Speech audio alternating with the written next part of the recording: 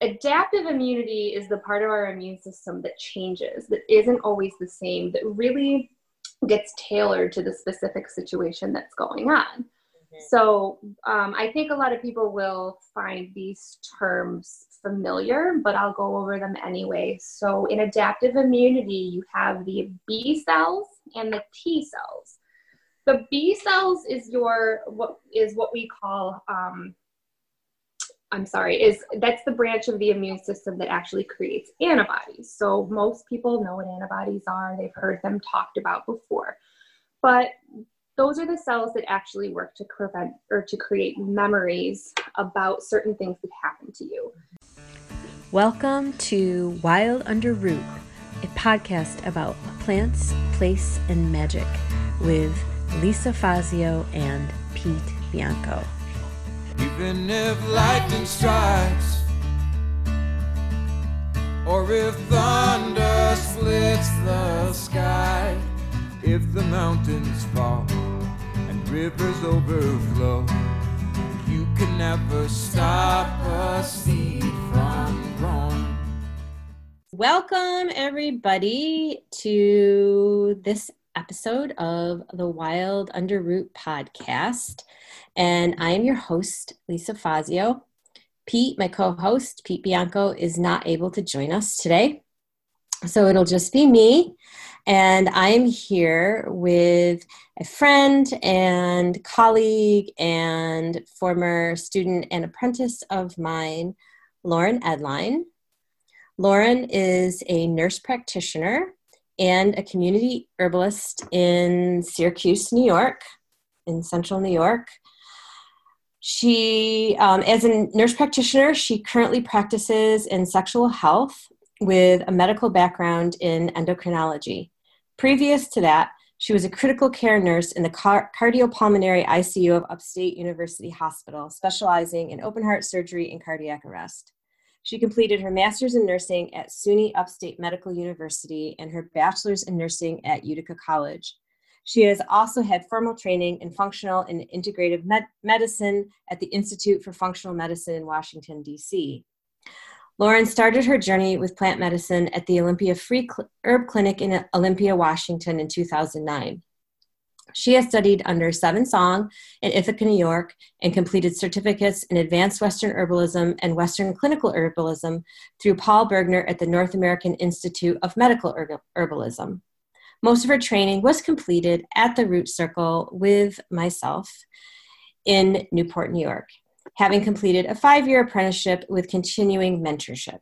She helped organize and teach the Utica Herbal Study Group, which we mention here often, in Utica, New York, and most recently has founded the Syracuse Herbal Study Group, which I will post the Facebook link to in the show notes. And they have a mission of bringing plant knowledge and skills to the public to help carry out Western herbal traditions into the future, which we need more than ever right now. She is also proud to currently serve as a practicing clinical herbalist in the Syracuse area, specializing in chronic disease management, autoimmune conditions, diabetes, nutritional counseling, and weight loss. Lauren believes strongly in preventative health and living well and works to be of service in these areas. In both her practitioner and educator capacities, she utilizes nutritional interventions, lifestyle changes, herbal therapies, and Western medicine to help her community along the path of healing and to promote health empowerment. So, welcome, Lauren. Hi. So, thanks for joining us. And I love your bio. It's just like, whoa. So, I like to point out to current students and new students how the students that I've had don't necessarily reflect me in any way, shape, or form, in that in mentorship or in apprenticeship with whomever you're working with any teacher, that I think one of the most important things you can do is find out what your own medicine is and find out how you want to work. And so my job as a teacher is to help cultivate that and identify that. And so you started out as just a folk herbalist and ended up going into conventional medicine. And now you're integrating those two things. So tonight, I think just to add to that, when I was working with you and it was the 3 apprentices and you, we're both, all 3 of us were so different in the way that we ended up using herbs in our daily life and in our professions. And I think it's really cool to kind of talk about that you can have those skills and they can be useful in so many different ways. Yeah, and I think everybody has a different way that they're going to be expressed. Mm-hmm. Yeah. And now take on my own students, I'm already seeing them come to me and say, well, this is what my interest in herbs is. And I half the time it's things that I never would have considered wanting to know about herbs for, but it's really cool. Yeah. So you just never know how it's going to look. It's not standardized, which is what I love about it. So tonight our topic is what is the topic on everybody's mind. And I know we had gone back and forth about a few things and it just seemed like what else could we talk about? Right. Yeah. Couldn't get away from it. No. We tried. The whole world would like to get away from it right now. So our topic for tonight is viruses and respiratory immune stuff, all dealing with our current COVID-19 pandemic. And I just want to start out by saying that everything that's on here tonight is based on our experience, not with COVID-19, but with absolutely viral patterns, what we understand about the immune system, what we understand about the respiratory system in plants.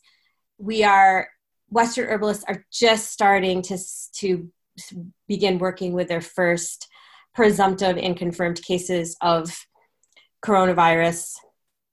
And I know it's COVID-19. Coronavirus is the word that everybody is using for this. And so I might use that interchangeably. There are several coronaviruses. We know that. I've been saying coronavirus and past coronaviruses to differentiate between the two. That seems to come naturally for people. So yeah. So I kind of go COVID-19 and coronavirus. So, but we're talking about the novel coronavirus. And so maybe we should jump in with, well, where do we begin? I guess is the question. Where do we begin dealing with this? Do we begin with the immune system? I know with my own family, friends, and clients, I've been kind of like, okay, let's get our immune systems up and ready. So what are your thoughts on that? So before I say anything else, I just want to echo and repeat something that you already said, because I've been repeating it as well on social media to my clients, to my students, to friends and family. This is all, no matter what kind of practitioner you are, this is your first time using herbs, medicine, whatever, to deal with this virus. So none of us know for sure what's going to work, what's going to not work. And I think that especially is worth repeating when it comes to social media, because, and I know you and I are going to talk more about elderberry later, but there's just a lot of claims going on right now in the herbal world, in the conventional medical world, that this is what's going to work, this is what's not going to work, this is what you need to do, this is what you need to stay away from. And I would just like to put out there that I think anyone who's making any kind of blanket claim about anything right now, just be really wary of, because we're still all just seeing our first cases of this. The first case studies from herbalists I'm just starting to see. And I think that you've just got to keep in mind, like you said, that we're coming at this through our knowledge of how to treat respiratory tract infections and what past coronaviruses have done and responded well to. So my protocols that I've been sharing with people, whether they're my immune boosting protocols or my protocols for viral infection, I keep reminding people that this is just based on what I know and what has happened already. This is not like a written in stone coronavirus treatment, because we just don't have that. And I think that's important to remember and say again. And I think that's true with any viral infection. I mean, even when you're talking about the flu, every year the flu strain is different. So it's like we're always coming at it from how does the body basically how does the immune system Mm-hmm. react in the optimal way when we have a pathogenic infection, Right. and looking at symptoms. And so the first half of what I've been, not half, but the first, information set that I've been sharing with people is definitely the herbs for the immune system. And then when I'm teaching, I think going into a little bit about how the immune system works, especially when you're going through something like a viral infection, can be helpful. And then, of course, I've been talking to people about the herbs that historically I've used for viral respiratory tract infections. And I also think that the more that we talk about herbs, whether it's you or me or other herbalists out there, some of our herbs are going to overlap and some of them aren't. But I think it's also worth remembering that a lot of these herbs are in short supply right now, which I know you and I have both talked about. So the more you hear herbalists say the buzzwords of certain herbs, the more hard it becomes to keep them stocked for people who really need them. So I'm sure a lot of the herbs I'm going to talk about tonight are already going to be quite hard to find for people, unfortunately. Yeah. So, and I think one thing we'll make sure to mention is just some kitchen or accessible, even herbs that you can get in the grocery store. So your grocery store is stocked. And I just posted about that, here's some things that you can use, but please don't go buy all the garlic in the grocery store. And I think like some of my favorite antiviral herbs are kitchen herbs like thyme and rosemary and oregano. So, and then also I think important to note that here in the Northeast, spring is just starting, and that, once spring comes, we'll have more herbs to work with. Mm-hmm. But, and then hopefully our herb stores, a lot of herb stores are actually closing. I know. Yeah. Well, they're small businesses, right? Just like anywhere else, they're having a tough time right now with, mandates from different governments about closing businesses and then not having people that want to come in. So I totally understand that as well. So why don't we start with the immune system, and maybe we might as well get this out of the way. Should we do that? Should we talk about elderberry? We can go right into it. So the other thing about elderberry that is not the topic that we're going to discuss tonight, but I think it would be good to mention anyway, is that there's a lot of different ways that people use elderberry. Sometimes people use it as a daily preventative, and I personally don't. Mm-hmm. It's not something that I suggest that people take every day. So I use it during active sickness. So I would talk about that as part of my protocols for when you're actually sick, but I know a lot of herbalists do say that they recommend it for people every day as a immune boosting preventative herb. So I think you could talk about it either place. Yeah. And so the latest things that I've seen is not to use it during an active infection, to use it preventatively. And why don't we just go into that? So get right into it. Yeah, that's been the thing. And that I've gotten a lot of questions about that. Like many questions from people. Afraid to use. So the big question with elderberry is that it potentially triggers an immune response, which is an inflammatory response. Well, the immune system is inflammation. And so when we talk about using herbs for the immune system, it can mean different things. Elderberry is one that has a specific compound that is known to trigger a cytokine storm. So do you want to talk about cytokine storms? Sure. Yeah, I would love to talk about cytokine storms. So I think I'm going to back up just a little bit to talk about the immune system, because I'm a really detail-oriented person and I'm going to talk about this stuff anyway. Right. So there's two different branches of the immune system. So there's your innate immunity and then there's your adaptive immunity. So innate immunity is your inflammatory response, which is actually quite different than this kind of cytokine storm that we're talking about. So So innate immunity is you get a viral infection or you cut your arm open, and the first thing that happens is a bunch of cells and stuff and inflammatory mediators flood to the area in order to kind of scope things out. Mm-hmm. Those are the cells that do a lot of the cleanup. They're the cells that start the inflammatory cascade. And yes, there's a lot of mediators there as well, like cytokines and histamine that get released. But it's kind of phase one. So that happens no matter what, whether it's an injury or a pathogen, you're going to have this inflammatory response. And we really depend on that to keep our bodies safe, because no matter what happens, inflammation is always going to be relatively reliable and relatively consistent.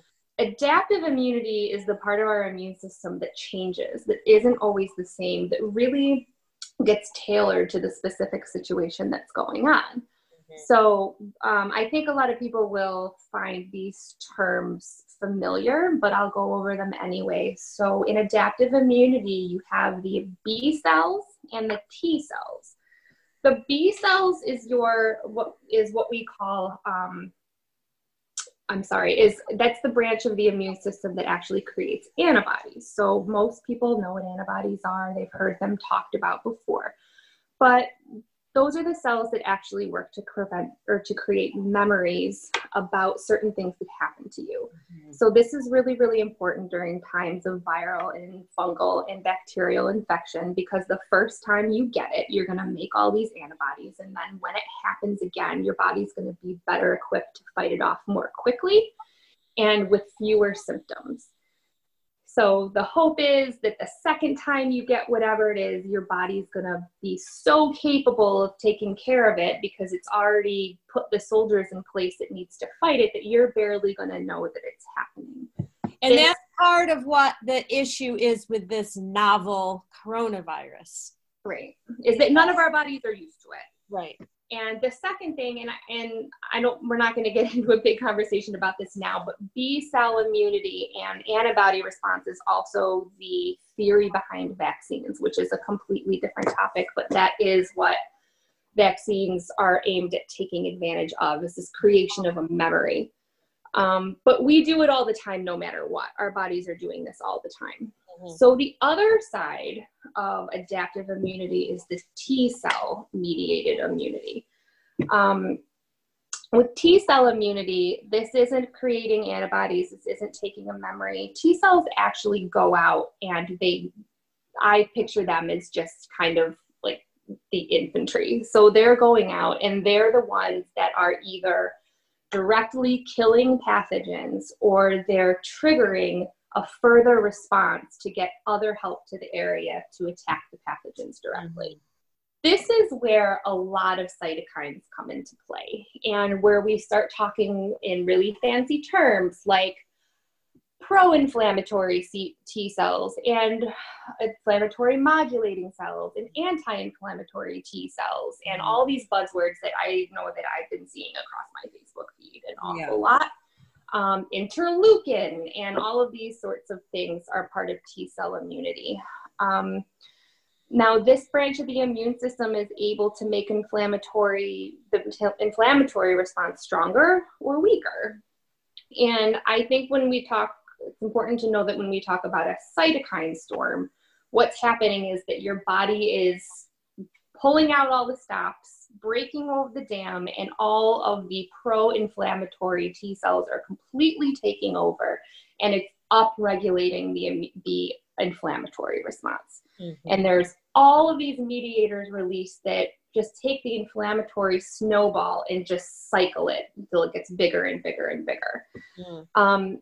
Elderberry, and this is of course based on my knowledge and my experience with using it, is that elderberry actually activates the immune system in ways that we want it to do. So when you have the flu or a cold and you take elderberry, a lot of the research about it shows that it's actually able to upregulate these T cells so that they do a better job attacking the virus, which is what we want elder to do.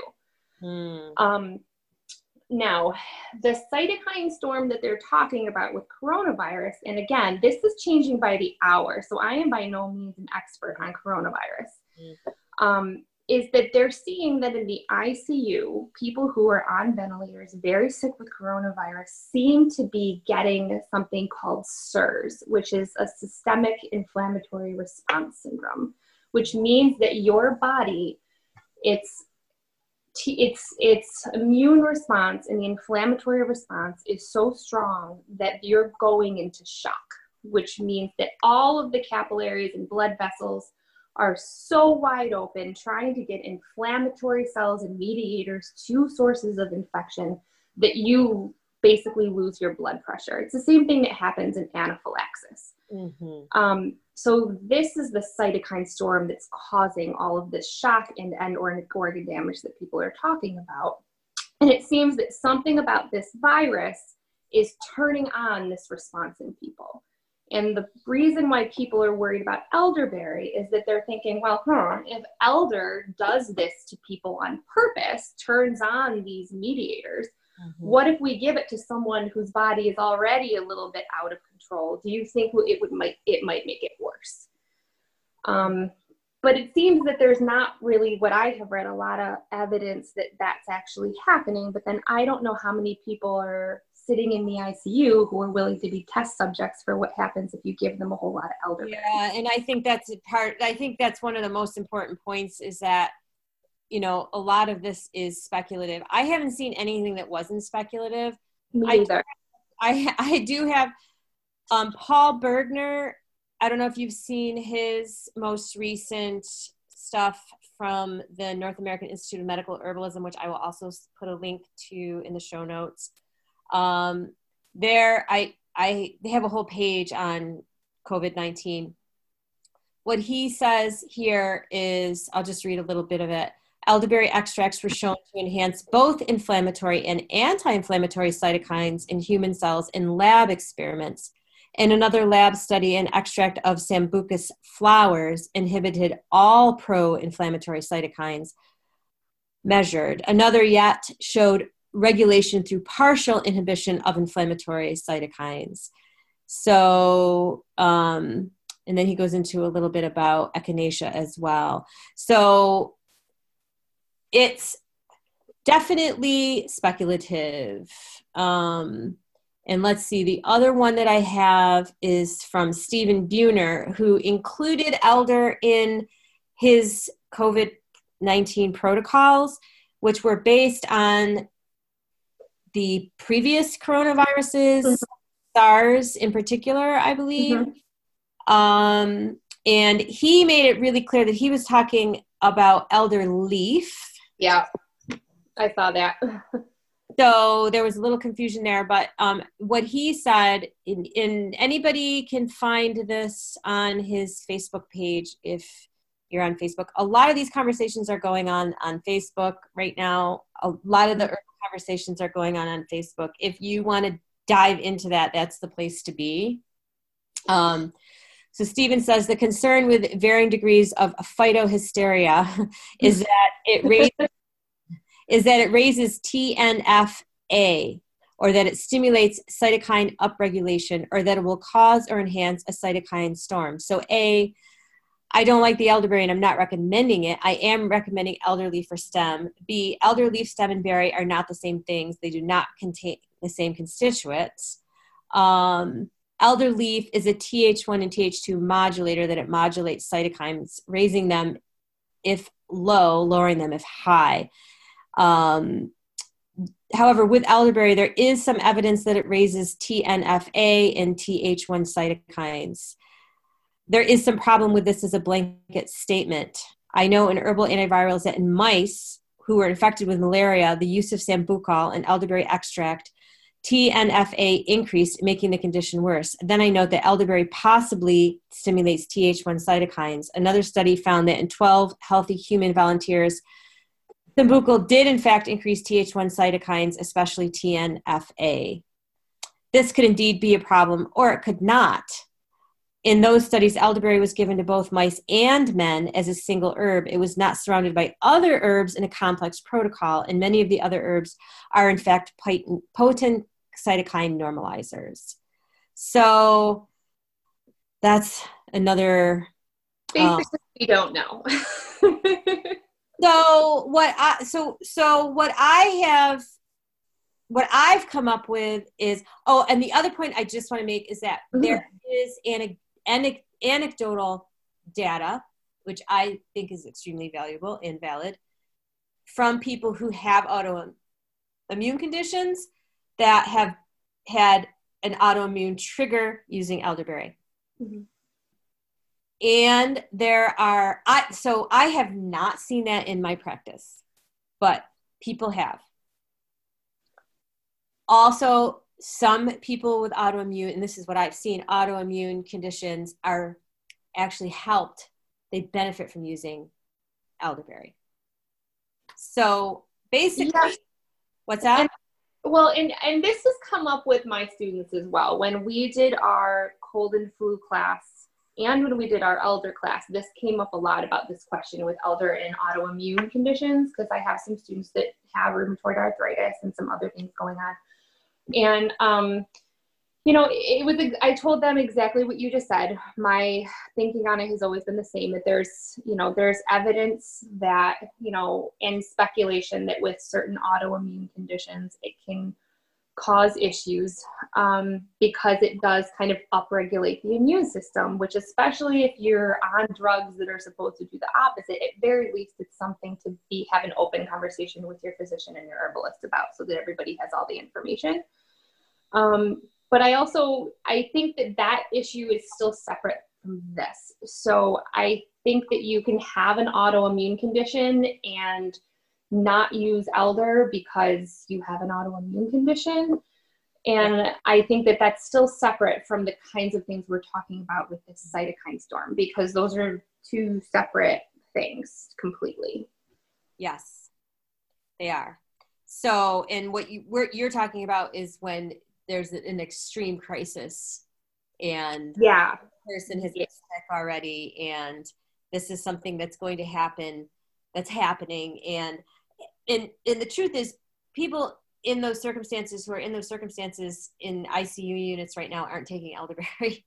Well, and so that's the other thing, is that this is also all speculative, right? So like, people are thinking that this could possibly be a problem, so maybe just don't do it.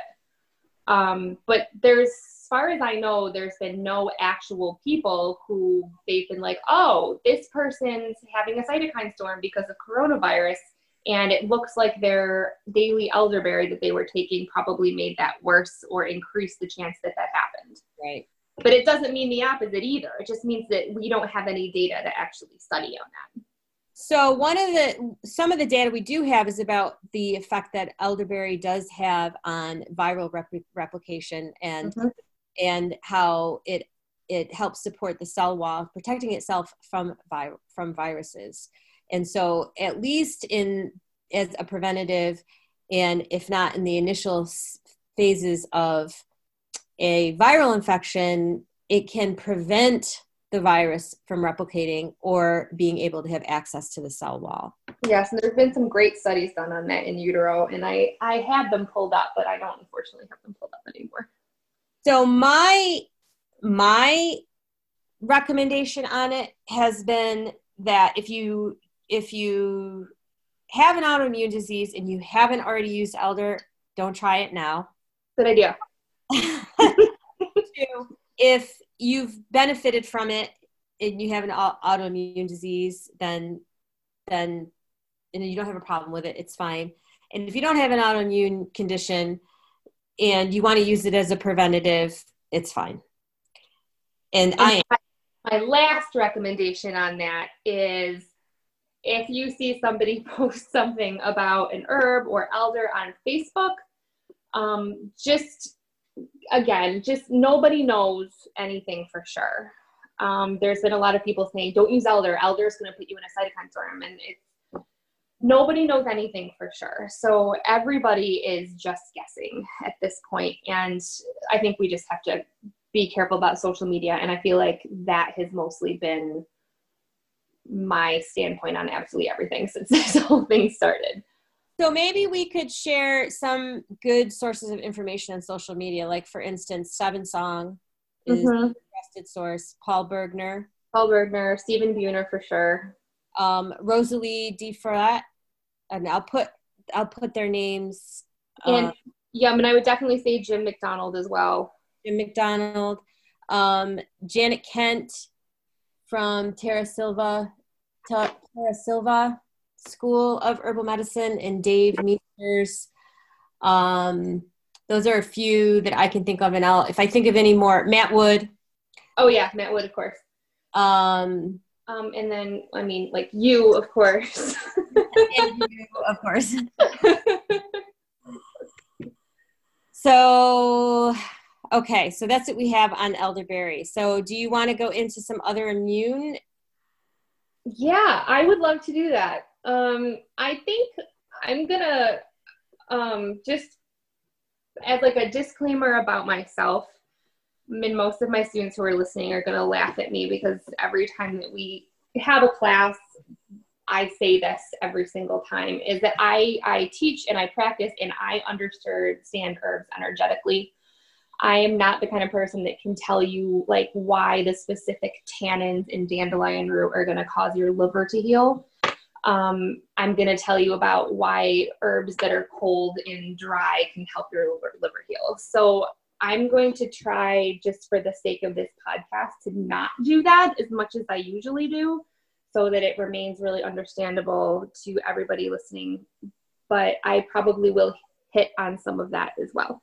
Okay. So I think that as far as like immune support goes, when I think of immune support, I'm talking about things that are going to help build your immune system when you're not sick, which I think is what we're talking about at this point with like immune herbs. Okay. So herbs that I've always really loved for that are first rose hips, very high in vitamin C, and I think they're really a special plant that doesn't always get a lot of focus. And I remember when I was starting to learn about herbs, I didn't even know what a rose hip was.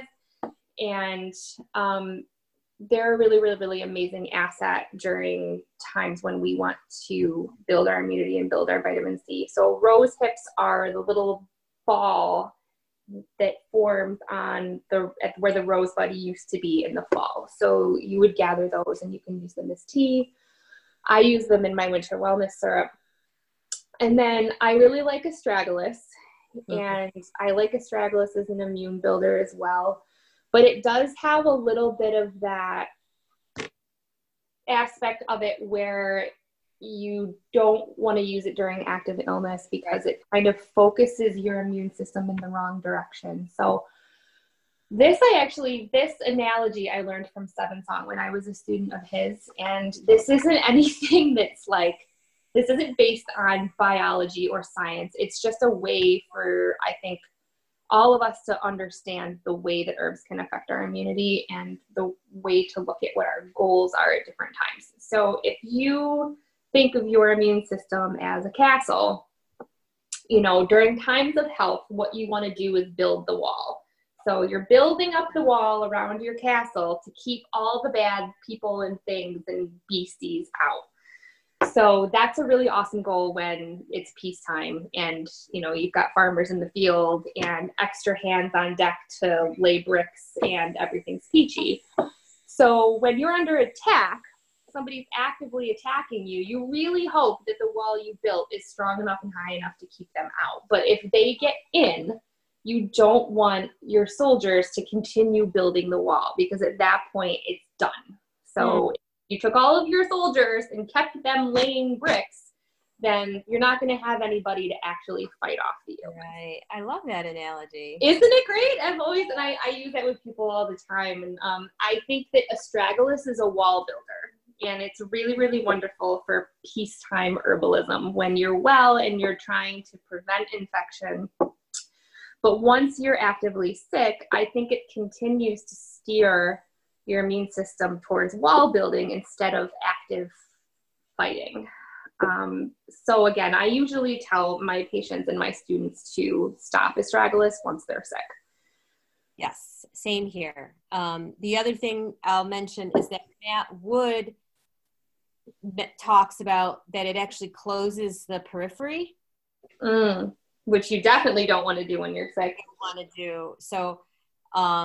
So it keeps, so as an immune builder, it's going to keep you warm, but once you need to release, so what he says is that you want to be, when you're sick, you want to be able to release out. You want things to move from the inside, toxins build up Right. from the inside out. And Right. what he's saying is, from what the Chinese doctors are saying, is that this virus is energetically cold, damp turbidity, which is basically like stuck mucus, like mud is damp. So with something like astragalus, you would stop it so that you could start taking diaphoretics and stuff to move things out. Right. So other herbs that I like for immune building are not like immune herbs, but I really think that liver support and GI support, especially during the winter months, is extremely helpful. So I really like things like dandelion and burdock. I think they're really safe herbs that for most people you can use on a daily basis without risking a lot of injury. I think they also kind of help the detox pathways, including your GI tract and your liver and your kidneys working properly, which can be really, really important when you're trying to maintain your body's ability to get rid of stuff. Just because cold, flu, upper respiratory infections are so common this time of year, I think for anybody living in the northern hemisphere in the winter months, I like to add mullein. Because there is some elements of lung protection there.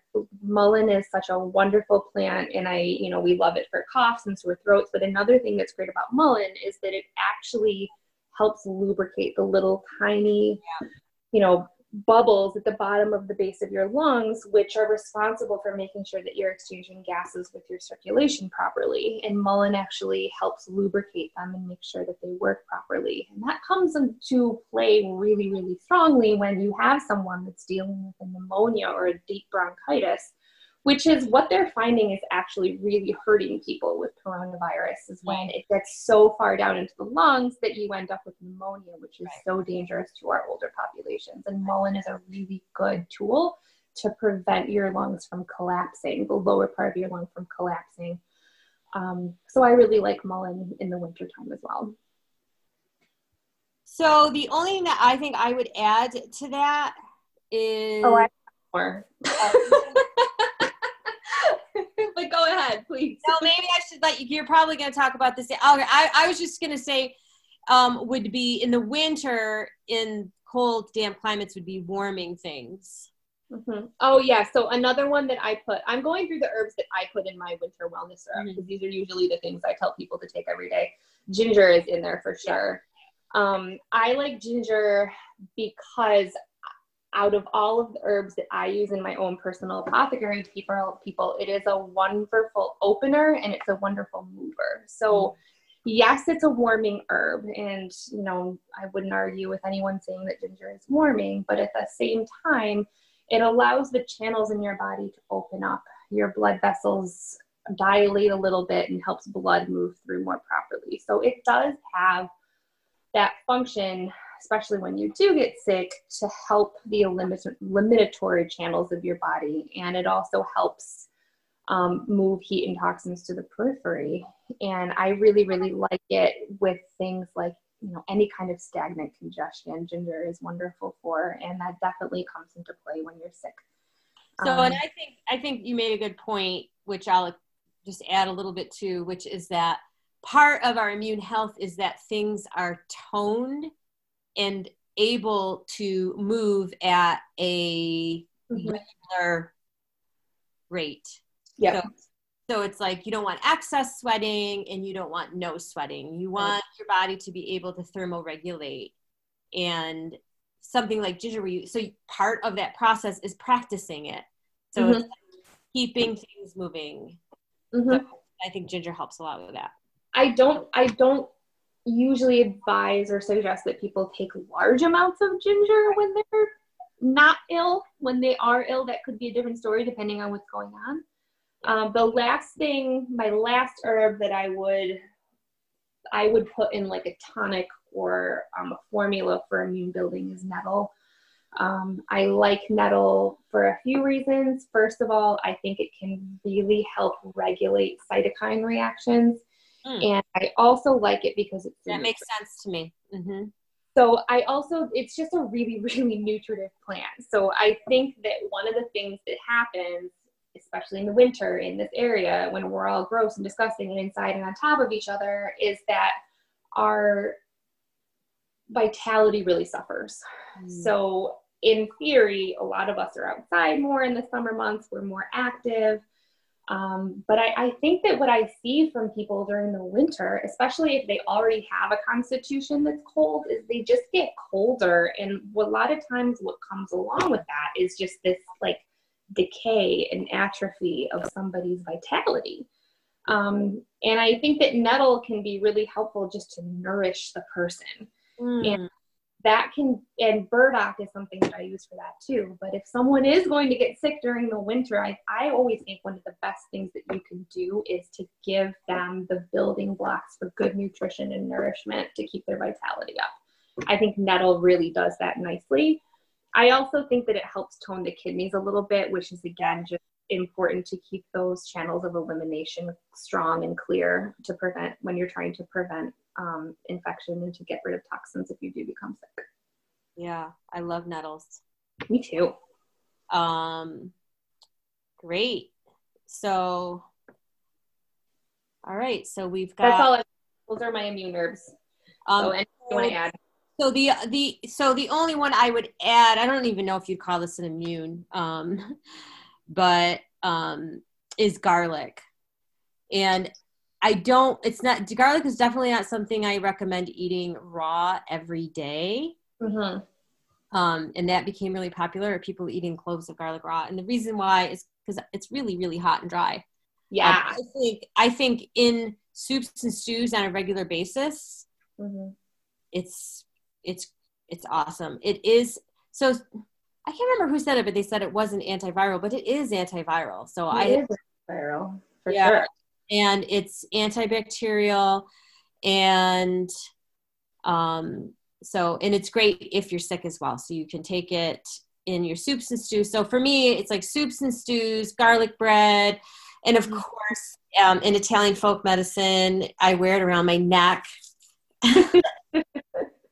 as an amulet, and then in my soups and stews. And then when we're sick, again, it can be really heating. And I think with this particular virus, we want to be careful with that. I would definitely put it in some honey and butter to cool it down. So whenever my kids were sick, I couldn't get them all to eat raw garlic, but I had a couple that would do it. And they were always happy they did. But we always did like toast with a bunch of butter and honey on it, and then you'd eat it. So yeah, garlic is one of those herbs that I think of for acute illness. I think that exactly like you said, like if you're not sick, soups, stews, breads, butters, like I think that's a really great idea. But I because it's so hot and so dry and can actually in a lot of ways kind of be a little bit cooling in ways that you wouldn't necessarily expect, just because it opens the channels and moves blood. It can open you up too much, for sure. Yeah. I definitely wouldn't use it in strong doses on a daily basis, but I do like it. Like it's on my list of like fighting plants. Like if you're really needing to fight off something, garlic is definitely, and it's a great fire cider herb as well. So it's on the fire cider herb list, which is another thing I love for viral infection. Are we allowed to say fire cider? We can say fire cider, right? Yes! Yay! Fire cider is free. That was an herb joke. Of course I'm going to say fire cider.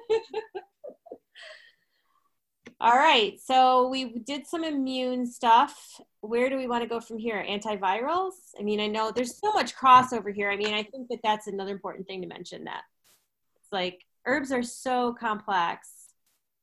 Oh yeah. All of these herbs are herbs I use for like a bunch of other things too. So why don't we talk about antivirals? I think before we do that, I'm going to make a plug for remembering the order in which we treat people. And I think that it's important to note that we can't talk about herbs until we talk about lifestyle and nutrition. Okay.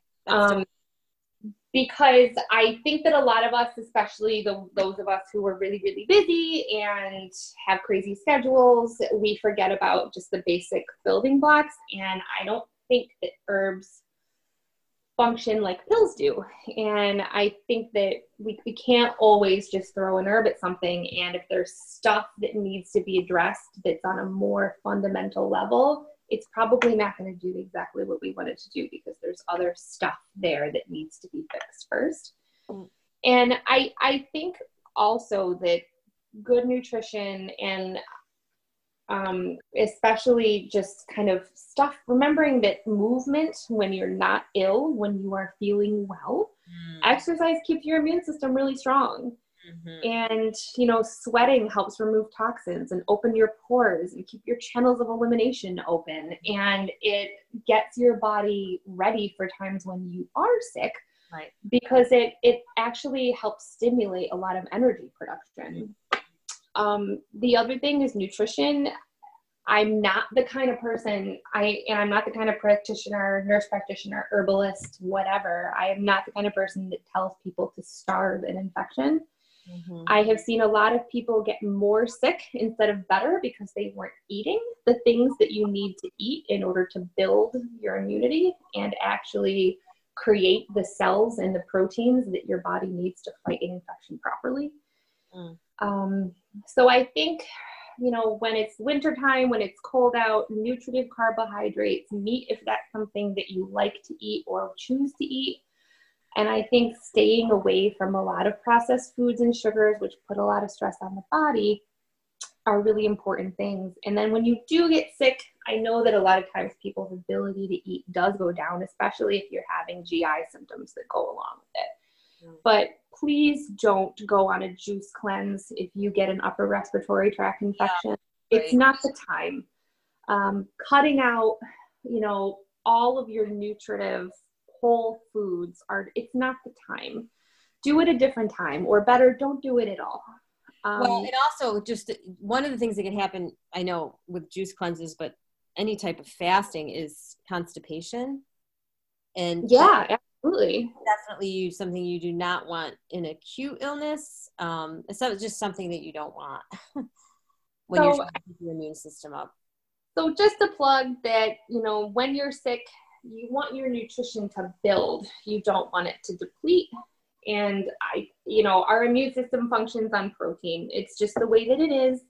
So if you're deciding that the way to cure your illness is all of a sudden to go vegan when you weren't before, it's probably not the time to make that decision because your body's not going to know how to react.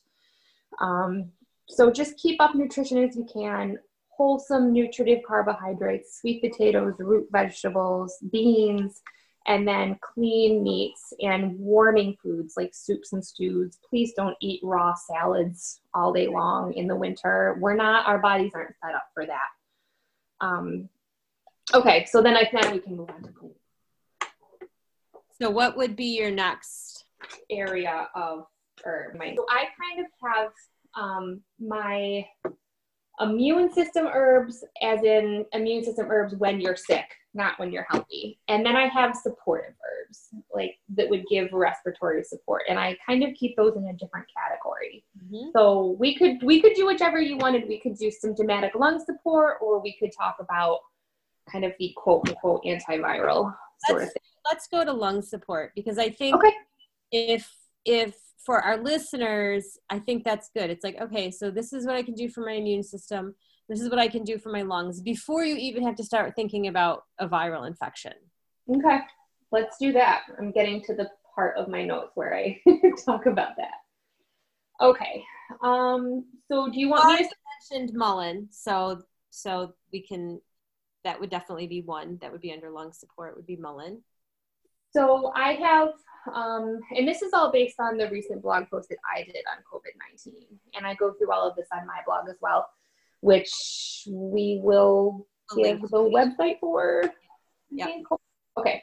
So mullein and plantain I group together.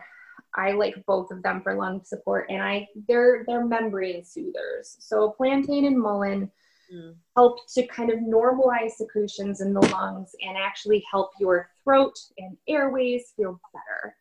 So they inject moisture into hot, raw tissue, and mullein in particular helps the lungs perform air exchange.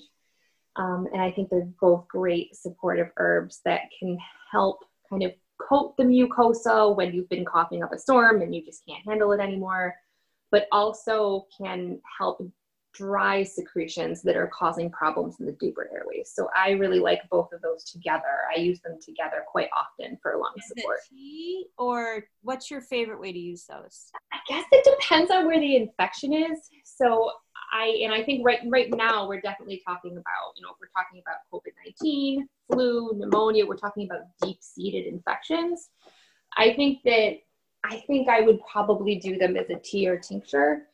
But I use mullein and plantain for things like simple coughs and sore throats as well, because the membranes in the throat, I think, benefit from them as well. And in which case, I like to do them in a preparation that will actually get the plants to sit on the actual membranes themselves, in which case I like a lukewarm tea, not a really hot tea, because sometimes the people who are suited to use these plants have a lot of friction in their throat from repeated coughing and kind of a hot, raw feeling, and hot tea might not feel super awesome on those membranes. Yeah, I definitely like plantain as a tea when you're talking about throat and upper. Mm-hmm. Yeah. Mm-hmm. Yep. So my next category is expectorants. So I like elecampane and I like coltsfoot. Mm-hmm. So these are herbs that help our bodies get stuff out of the lungs that really shouldn't be there. Mm-hmm. And this becomes really important when you've got somebody who has pneumonia or bronchitis that has moved deeper, like a deep chronic bronchitis. And I think with expectorants, we just picture this herb and the person takes it and now they're coughing and coughing and coughing and coughing. And that's really not how expectorants work. So expectorants actually go down and they jiggle stuff up and they take stuff that wasn't supposed to be there and help your body get rid of it more effectively. And then the cough eases a little bit. And one thing that they're finding with this particular virus in advanced stages, and especially with the elderly and people who end up being in the ICU, is that they've got this gunk so far down in their lungs that there's just no getting it out. So they end up requiring a ventilator. And these herbs, at least for what we've seen in people with pneumonia and other kinds of infections, is that they're able to loosen up some of those secretions, inject a little moisture into them, and then help the body get them out effectively. So I think that's a really important class of herbs to talk about right now. Anything to add to that? You said elecampane. What was the other one you mentioned? Coltsfoot. I like coltsfoot too. The one that I would mention is white pine needles. And so these are not going to be found on the commercial market very well. So I'm not sure if you may find it in some little side herbalists, maybe on Etsy or whatever. They are abundant wild where I live. And I will post a link to the blog post that I made about white pine needles. Oh, cool. But definitely, well, one thing, they're high in vitamin C. Mm-hmm. Two, they are expectorant, particularly for that thick green mucus. Mm-hmm. White pine needle tea is one of my favorites once you've got that deep embedded infection. Right. For lung, like supportive, not infection, I would say reishi mushroom is one of my favorites there. But right now, you cannot get reishi. I was just going to say, you probably can't find it anywhere. No, I just made a double extraction. You have to double extract it. I just made one last week. It's going to be, at least a couple more weeks from reishi that I gathered here. And I'm not going to have much. I wouldn't, it's going to be just enough for my clients probably and myself. But yeah. So I don't know where to get it right now. I'll look, and if I can find any place, I'll put it in the show notes. I'm hesitant again to, I'm hesitant to out your sources. Well, I just don't want people to, we just got to be careful that you said it, I think in the beginning, that we leave the really potent herbs for people who really need them, and that those of us who are not at high risk use more accessible herbs and more abundant herbs. But yeah, absolutely. I agree. I think reishi is worth mentioning here. And I will say, talking about my blog already, I do have a post on Colt's Foot that I did last month before any of this started, which I now think is a coincidence ? But that one you can find on my blog as well. And Colt's Foot is one of our earlier plants that comes out. It's not out yet, but it is one of our earlier in the year plants.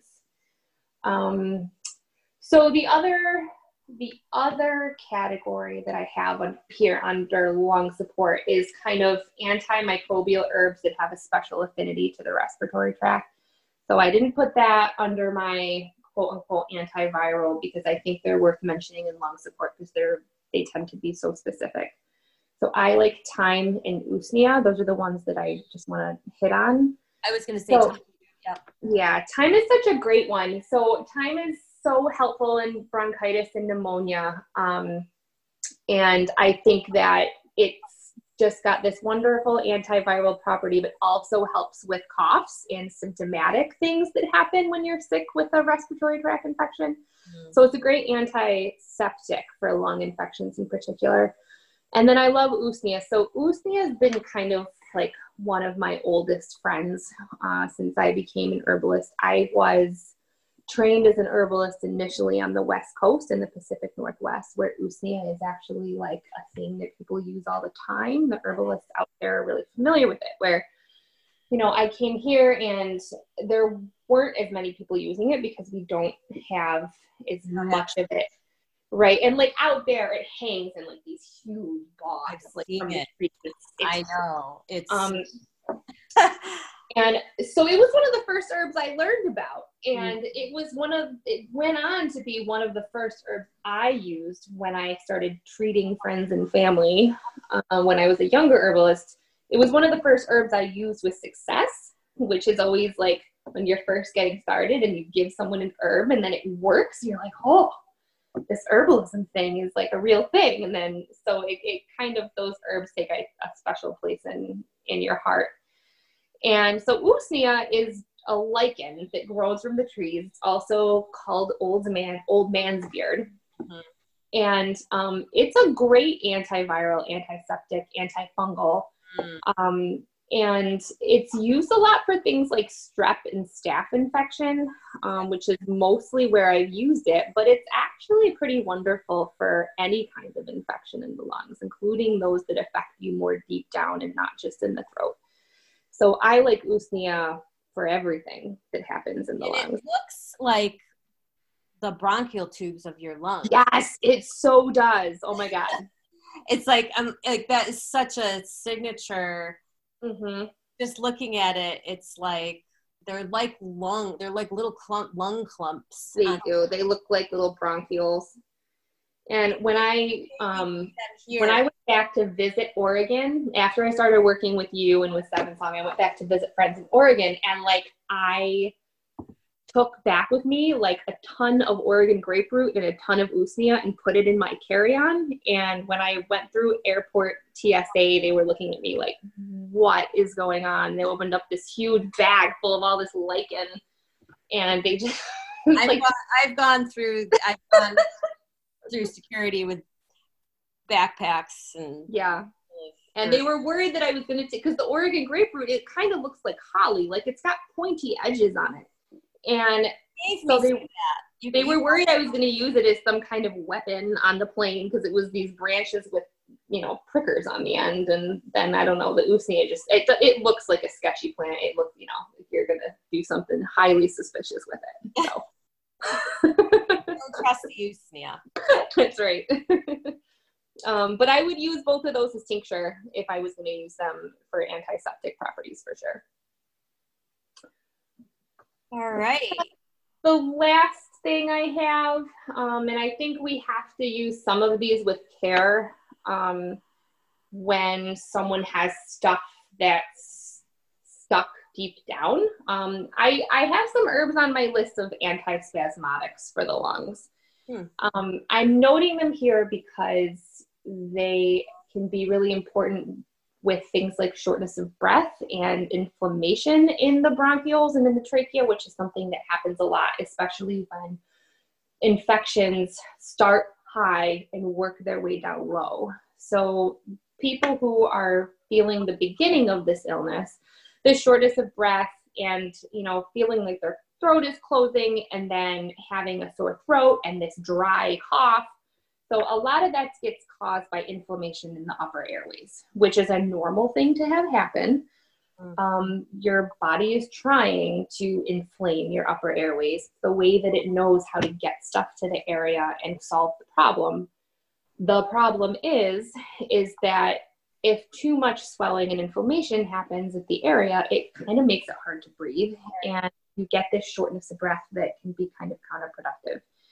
So while we're using antiviral herbs to try to keep it from moving further down, and expectorants to try to keep it from moving farther down and get all the stuff up, I do think there's a place for antispasmodic herbs to kind of release some of that tension that happens in the upper airways.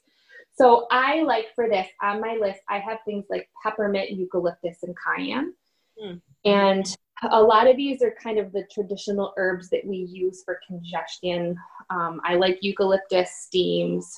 I like rubs, actually rubbed on the skin around those areas. And I like them as tea as well. So this kind of helps open up the bronchioles, open up the trachea, open up the airway, open up the capillary bed to kind of release some of the tension that a lot of inflammation can cause and a lot of discomfort. The reason why I say use them with care is because we want to maintain enough tone in the respiratory tract, especially if things move further down, that your body can still get things out by itself. So really strong antispasmodics for the respiratory tract, like lobelia. You know, we don't want to give somebody a bunch of herbs that make it easier for them to breathe, but they've lost all their muscular tone and now they can't cough things out effectively. So I would just be careful about the amount of antispasmodic support we do give to people when we're really relying on a healthy cough reflex. Not that a cough is always fun, and certainly there's times when it's counterproductive. And we want to address that, especially if it's a strong spasmodic cough that's not actually doing anything. But if there's gunk further down, then I think one of the most supportive things we can do as herbalists is to give herbs that help loosen it and get it out. And sometimes antispasmodic herbs can make that more difficult. So that's the only word of warning I would So I think that topical steams are a really great, less dangerous way to do that, that are good support for anyone, anytime. And I like them because they're used kind of on the exterior instead of in big doses taken internally. So can you just explain, so you're saying eucalyptus. Eucalyptus, yep. I like eucalyptus, peppermint, and I sometimes also like cayenne for that. Are you using eucalyptus herb? So if I'm going to do a steam or make a rub, I will use the essential oil. I don't use essential oils internally, but I do like them as antispasmodics as steams or as a rub or a salve. What are you calling a rub? Like, can you, like, I guess I should say salve. So if you, making a salve with essential oils and kind of rubbing it on the throat, sinuses, upper respiratory tract, I think that it can be helpful to break up some of the phlegm and then kind of help release, spasm in the airways. So you're so eucalyptus salve or like an essential oil steam. Yeah, that would be, I found good success with both of those. So so some people might not know. So for steam, you would say heat up 2 quarts of water in a pan. I usually do it on a pan, in a pan on the stove. And then you don't want to burn yourself. So you don't want it to be super, super hot, but you want there to be steam. And then how many drops would you use of eucalyptus? I never measure any. It's a really strong essential oil. Yeah. All essential oils are really strong, but this one in particular, I feel like, again, when I was a young herbalist, you learn a lot of things the hard way, and I definitely burned my sinuses by using too much essential oil. So I would start with just a few drops and see how it goes, and then you can always add more if it's needed. But since we're kind of talking about symptomatic support, I think that when you feel, if you're having shortness of breath, if you feel like there's a lot of swelling in your airway or congestion in your sinuses, I think that when those start to open up, I think you kind of got it at the sweet spot there. I wouldn't use more than 3 or 4 drops to start and see how it goes. About 3 to 5 drops. Yeah, exactly. So, and then when you're talking about peppermint, are you talking about tea? That's usually how I use it. Or are you talking about a steam as well? I mean, it could be.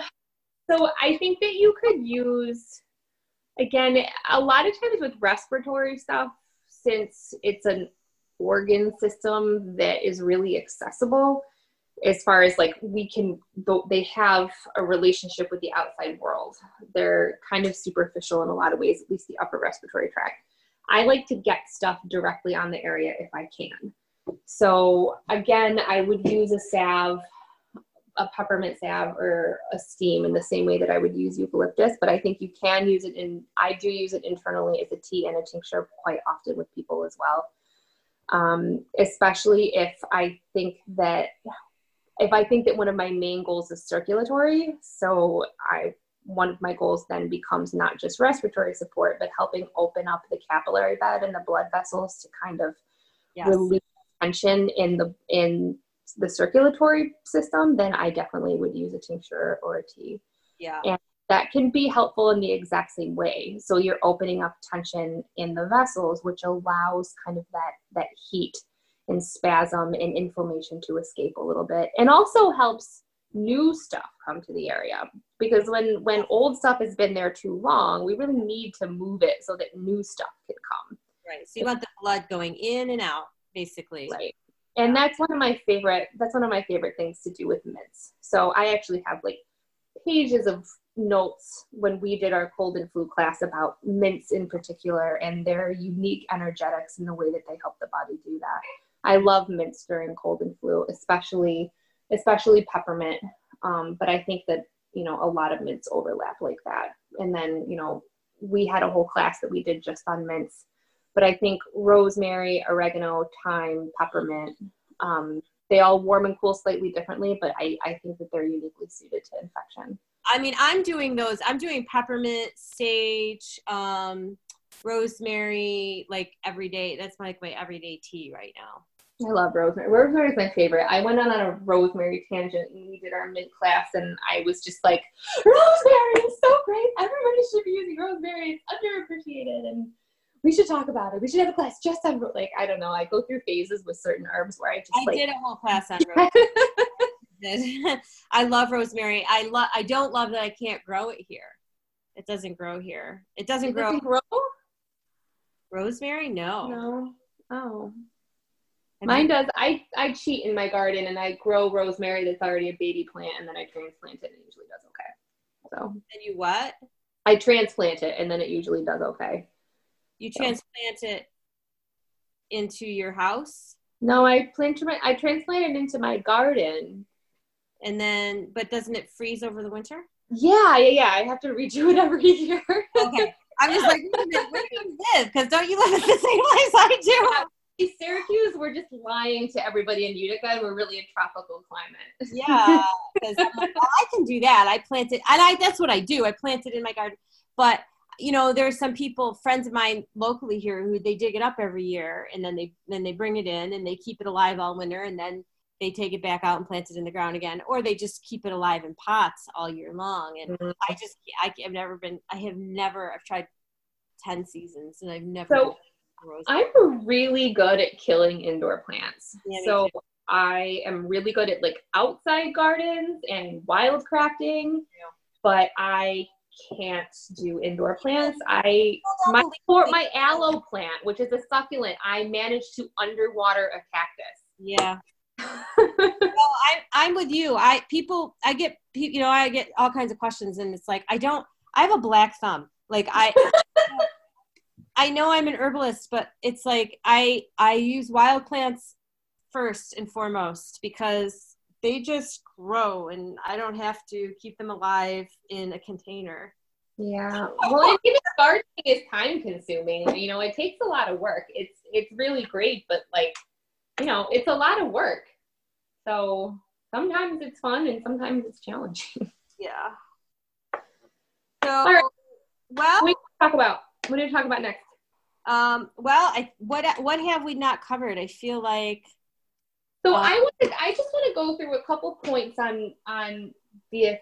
And I should also say that because of everything going on, the huge amount of notes that I compiled for our cold and flu class, which involves a 5-page study guide, a protocol for cold and flu, 3 or 4 different recipes, and a extensive materia medica, my own personal materia medica. All of that is compiled into a document on my website. If you go to my website and you go under writings, click on the file that says viral respiratory, and all of that stuff is now there for free. Please use it, please read it. So I did make that available. It's a lot of information, but I felt like it was worth it to give that to people with everything going on. But I'm gonna go through part of it now. And this is just stuff I want to run through about kind of the more antiviral herbs and what our goals are. And I'm going to talk about energetics for a minute. So I'm actually just going to read from what I have up on my website. So when we talk about an antiviral herb, at least when I talk about an antiviral herb, it's not necessarily, when we think about energetics and the way plants actually work, it's not like a pill. So we're not thinking about antivirals just in terms of it killing stuff. Mm-hmm. When I think of antivirals, I really have 3 goals, or 4 goals, I should say. One is to create an inhospitable environment. So we're looking at herbs that heat the system. We're looking at herbs that call the vitality into action. So we're talking about stimulating herbs. And then I like herbs that mediate the inflammatory process through cooling that relaxes and moves without suppressing the immune response. Mm-hmm. So what I mean by that is herbs that actually take the circulation and the lymphatic channels, relaxes them, and helps move heat. So it's that getting old stuff out and bringing new stuff in, without actually suppressing the inflammatory response that we want to preserve. And this is where I use mints more than anything else. Mm. And then the last category is just symptomatic support. So I want to just run through these one by one. So what creates an inhospitable environment, and what does that mean? An inhospitable environment means creating a place in the body, or a temperature or environment in the body where pathogens don't really feel super comfortable. And this allows our body to attack them, but not attack them, like kill them, but the viruses just can't live and survive. Mm. So these herbs then kind of do a similar thing that us running a fever would do. So when we run a fever and we take our core body temperature up a little bit, what our body's really trying to do is create an inhospitable environment where viruses and pathogens can't live because it's just too hot. So we can use herbs that help do that as well. So these are kind of the fire cider herbs. So I do like ginger, garlic, onion, cayenne, turmeric, and oregano, because they help create that environment where pathogens just aren't comfortable. And then I have here as well, remember that these are strong, potent herbs with the potential to worsen the inflammatory cascade. So I don't use them long-term in big doses, but I don't really know any herbalist that does, you know, throw strong, really, really heating herbs at somebody in big doses every single day. So this is the first kind of category I have for quote unquote herbal antivirals. The second is the calling the vital force to action. So we want to wake the immune system up. So this is the transition from building the wall to sending in the cavalry. So we want to wake up our immune army, so to speak, that, okay, it's time to go. Like, we have this thing that's happening, and we want to strengthen both our inflammatory response, and we want to also strengthen our adaptive immunity. So for this, I like stimulating herbs. And this is where I have echinacea, elder, and rosemary are my three favorites. We didn't talk a lot about echinacea yet. I think it's probably worth talking about. Sure. I like to use echinacea when you're in the very baby stages of an illness. So the first couple days. I think it can be really helpful then, but I don't use it when somebody's full-blown sick, because it does have the tendency to focus on the immune building instead of the immune fighting. What do you think about that? Can you say that one more time? Yeah. So I use echinacea when people are just starting to get sick, but not through an entire illness. Yes. And I can say that through my experience, as well as the research evidence that we have, that it's just like, it does its thing just as you're getting sick. Yeah. And it's not preventative in like that I use it every day of the winter or anything like that. But it's like that, those first tickles when you first start feeling sick, and it's a dropper every hour of echinacea. It's a lot of echinacea. But it's been tried and true for me that way. Yeah. Yep. Me as well. I think it's interesting in this category when we're talking about stimulating herbs, or herbs that can stimulate the immune system. It's interesting to me, because I'm a nerd when it comes to materia medica and research and using herbs, that one thing that echinacea and elder both have in common, which is not rare, but not so common with herbal energetic, is that they are both stimulants that are also cooling. And I think there's a lot of overlap between heating herbs and stimulating herbs, which I think makes sense intuitively, because if you're stimulating somebody, you're kind of shaking them and getting them to wake up, you're also warming up the system. But it's really cool that echinacea and elder are stimulating but cooling, which means that they're not taking your inflammatory response and possibly throwing it over the edge the way that sometimes ginger or garlic can do heating.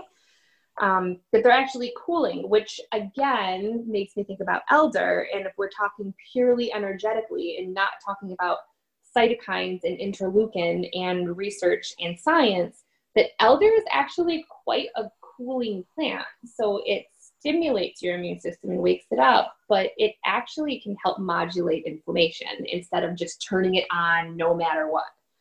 Yeah, my suspicion is that that's what we're going to find out, that in most cases that's what's happening, but I'm speculating. And then I have rosemary in that category as well. So I actually have 15 exclamation points next to it, because I think I wrote this when I was going through my rosemary phase. Stimulates metabolic organs, speeds up the metabolic rate, and wakens the immune response. So it's kind of like the herbal equivalent of just taking your immune system and shaking it and waking it up. And I think that's really cool. And I love rosemary.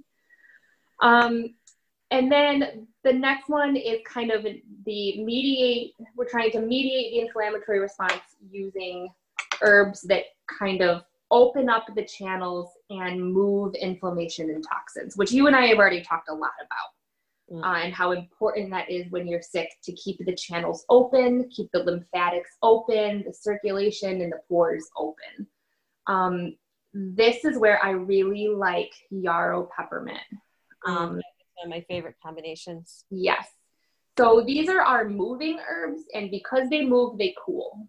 So I remember, I don't know if you remember this, but years ago, like probably 10 years ago, maybe 10 years ago now, you and I had this long conversation about mints, and I couldn't for the life of me understand how a plant would both be warming and cooling at the same time. And like, I couldn't get over it. And I think I harped on this for like weeks with you. I'm like, at least I just don't understand it. It doesn't make any sense. And it's a cool thing because you give somebody this plant that is actually warming. And when it warms, it opens up these channels, just like if you were to eat a curry. So you eat this really, really warming curry and you start sweating because you're getting hot. It's heating you up. But because it opened up all these channels, now all of the heat is moving from deep inside of you to the periphery. And you're actually, it's your body getting that heat out. That's why it opens up all these channels. Right. It says, wow, I just ate something that's super, super hot. So now I have to cool myself down by opening up all of the channels and organs and channels of elimination. So that's how mints work. So it's got this warming, cooling thing going on that is super important when you're sick, because it actually, it keeps our natural inflammatory response intact, but actually normalizes that congestion inflammatory paradigm by doing a little bit of both. I really, really, really love both yarrow, peppermint, and elder for this as well. So that's my spiel on that. And then we already talked about symptomatic support. And then I will say in that category as well, I use calendula a lot for people who are sick to open up the lymphatics. Yeah. And they do the same sort of thing, keep things moving, open things up. Yeah.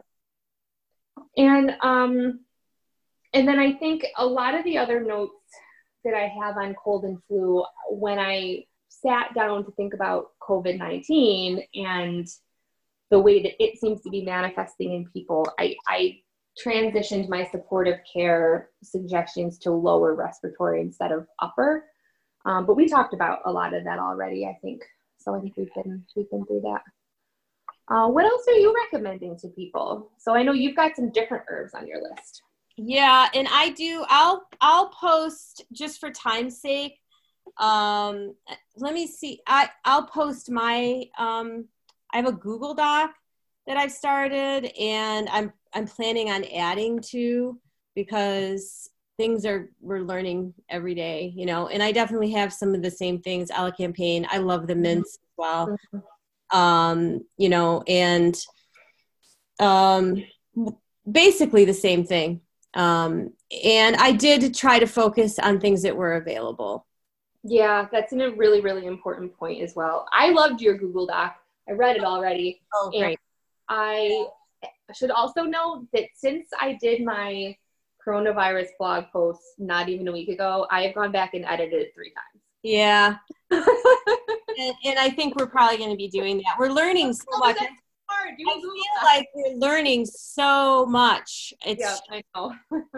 and it's revolutionary in many ways. I mean, it's a terrible thing, and it's an amazing thing at the same time, because we're really it's really pushing us to think about these things in a different way. Yeah, absolutely.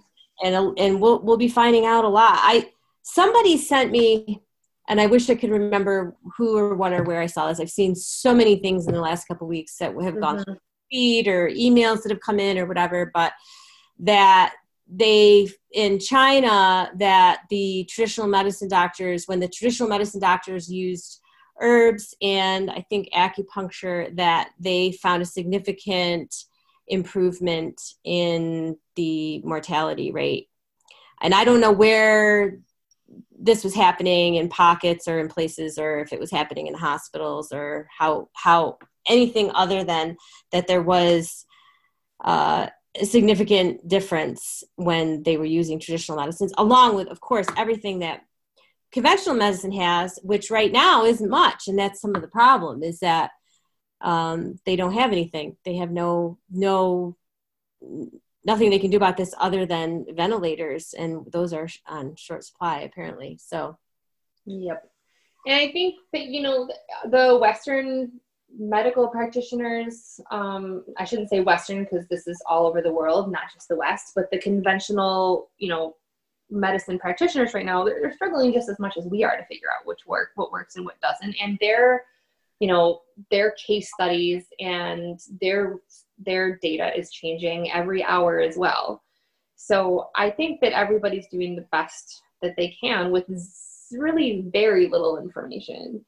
The only other thing I think that we, in you know, this would be another podcast, but just that one of the ways that our immune system, one of the best things we can do for our immune system is not to be super stressed and hypervigilant, which I say that knowing that it's not like anybody wants to be feeling stressed and nervous, and it is completely natural to be afraid right now. Everybody is. Mm-hmm. But just keeping in mind as much as possible that, you know, doing whatever it is, your meditation, your daily walks, and, you know, doing and we're all social distancing. So we're not having our contact with each other, and that just getting it wherever you can and however you can. And really it's about adapting. It's about finding the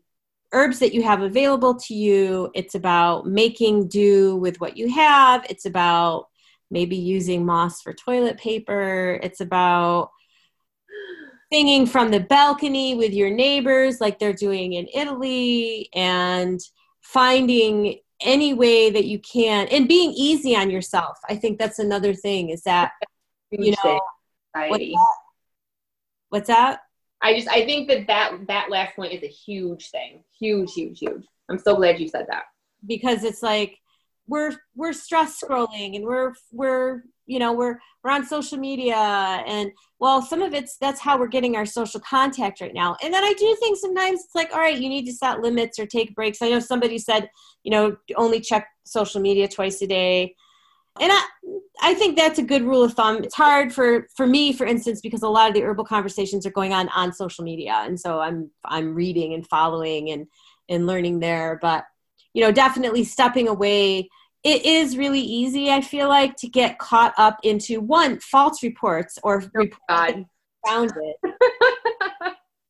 So, you know, what's that? No, I think that has been, more than anything else in this whole thing, the false claims and bad science and like misinformation on social media has actually caused me more stress than anything else. Yeah. And I mean, even like just getting too wrapped up in the news, because, you know, some of they're sensationalizing, of course, or they're, you know, they don't have all the information. We don't know. And so, you know, sometimes just stepping away from that, and, you know, I really do think the social distancing is the quarantines is really super important. But I love some of the memes I've seen about it being in solidarity with each other, not in separation from each other, but just that this is something that we're all doing together. And in that way, we're connected. Just, these are hard times. I think it's also important to note that today's the vernal equinox. Today's the first day of spring. It is spring, and I think that spring is, you know, it's a call to change. It's a time for implementing plans. It's a time for action during a period, or after a period where things have been relatively quiet. And now we're talking about actually going out and doing and creating and actually making real changes and real impacts. And I think that's an important message for right now. And I think it's a good time for us to go out and get things done and come together as a community and, you know, show our resilience. And I think today's a really good day to be doing this podcast and be talking about these issues. And yeah, perfect. I've been seeing this huge community call to action, which I think is a really beautiful thing. And it's not in great circumstances, but, you know, all of a sudden, you know, we're supporting each other in these little ways that we never had before. And it's happened virtually overnight. And, you know, I think that it's good to be reminded that there's some celebration as well. What's that? I think it's good for us to be reminded that there's something to celebrate in Yes. that as well. Yeah, so important. And then, you know, just also giving you, you know, just all the kudos and respect for you and your husband are both on the front line. Your husband's in the he's front line. Like he's the one like up on the horse in the middle of the field, like 10 yards in front of everybody else who's on the front line. So just shout out to him. And I know he's working really hard to make sure our infrastructure doesn't fall apart around us. And that's really important. So, and then all the ICU nurses, doctors, ER staff, first responders, you know, I just have incredible support and admiration and respect for all of them, which are a lot of my friends and family, and, you know, all the love in the world goes out to them as well. Yeah, for sure. Well, thank you for joining us. Thank you for having me. This was wonderful. Yeah. So you have so much, it's just, you're a wealth of wisdom, knowledge, and from all different areas. And well, I learned from the best. What can I say? All right. Thanks, Lauren. Okay. Bye, Lisa. Thank you.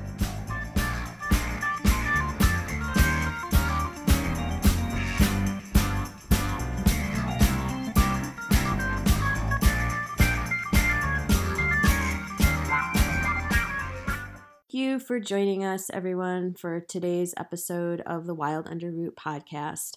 All of the links that we spoke about in the show can be found at therootcircle.com.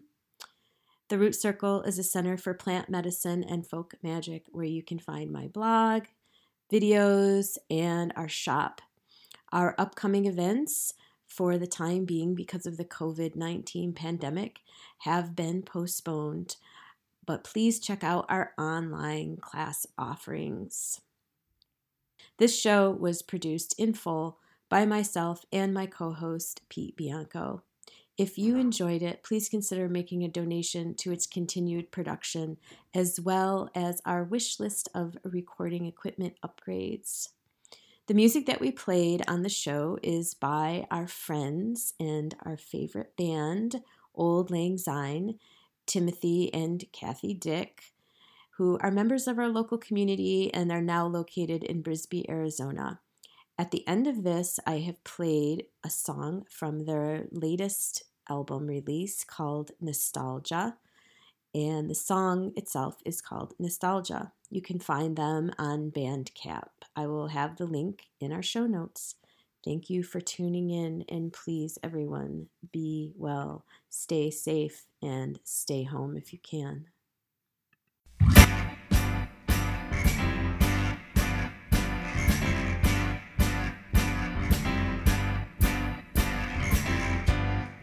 When I was a baby, I fell out of a lady, thrown right on the pavement. Love's a raw payment. I bargained for my dues, broken all the rules. The cold to my lips, I shot right from the hip. This beauty that is fleeting, this morning in raw wailing, there's a fixed and low ceiling. This world is double dealing, like Buddha's in a cave. My temple has been raised, gotta pull back the scale. I lurk behind the veil. I got pain from an old wound, puzzled in this cold room, sifting through the pieces that got knocked on the floor. Hand me down my cane, I see flushed on the pain. Nostalgia's got me licked, and I'm not ready for this forbidden game.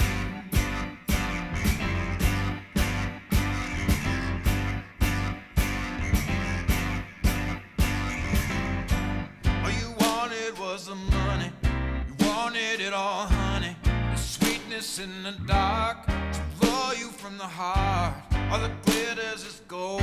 You just do what you're told. And I'm reaching back for time to see what's reaped and what's sown. I wanted to be a goalie, set apart and holy. I got a mass protection and a foolproof direction. I was a sharp in a pond, a swine in a pearl. Now there's pearls on the lawn, I'm no longer for sale. I weave my pearls for a song. And I got pain from an old moon, puzzled in this cold room, sifting through the pieces that got knocked on the floor. Hand me down my cane, I see frost on the pane. Nostalgia's got me licked, and I'm not ready for this forbidden game.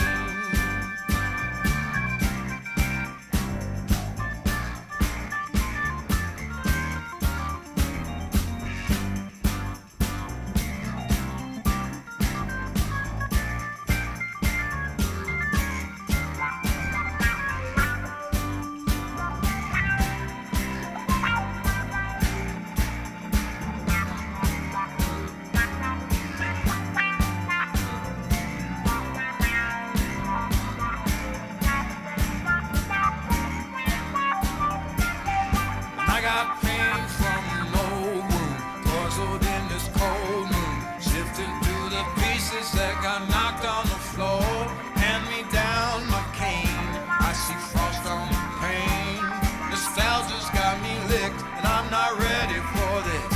And I got pain from this old moon, puzzled in a cold moon, sifting through the pieces that got knocked on the floor. Hand me down my cane, I see frost on the pane. Nostalgia's got me licked, and I'm not ready for this forbidden game.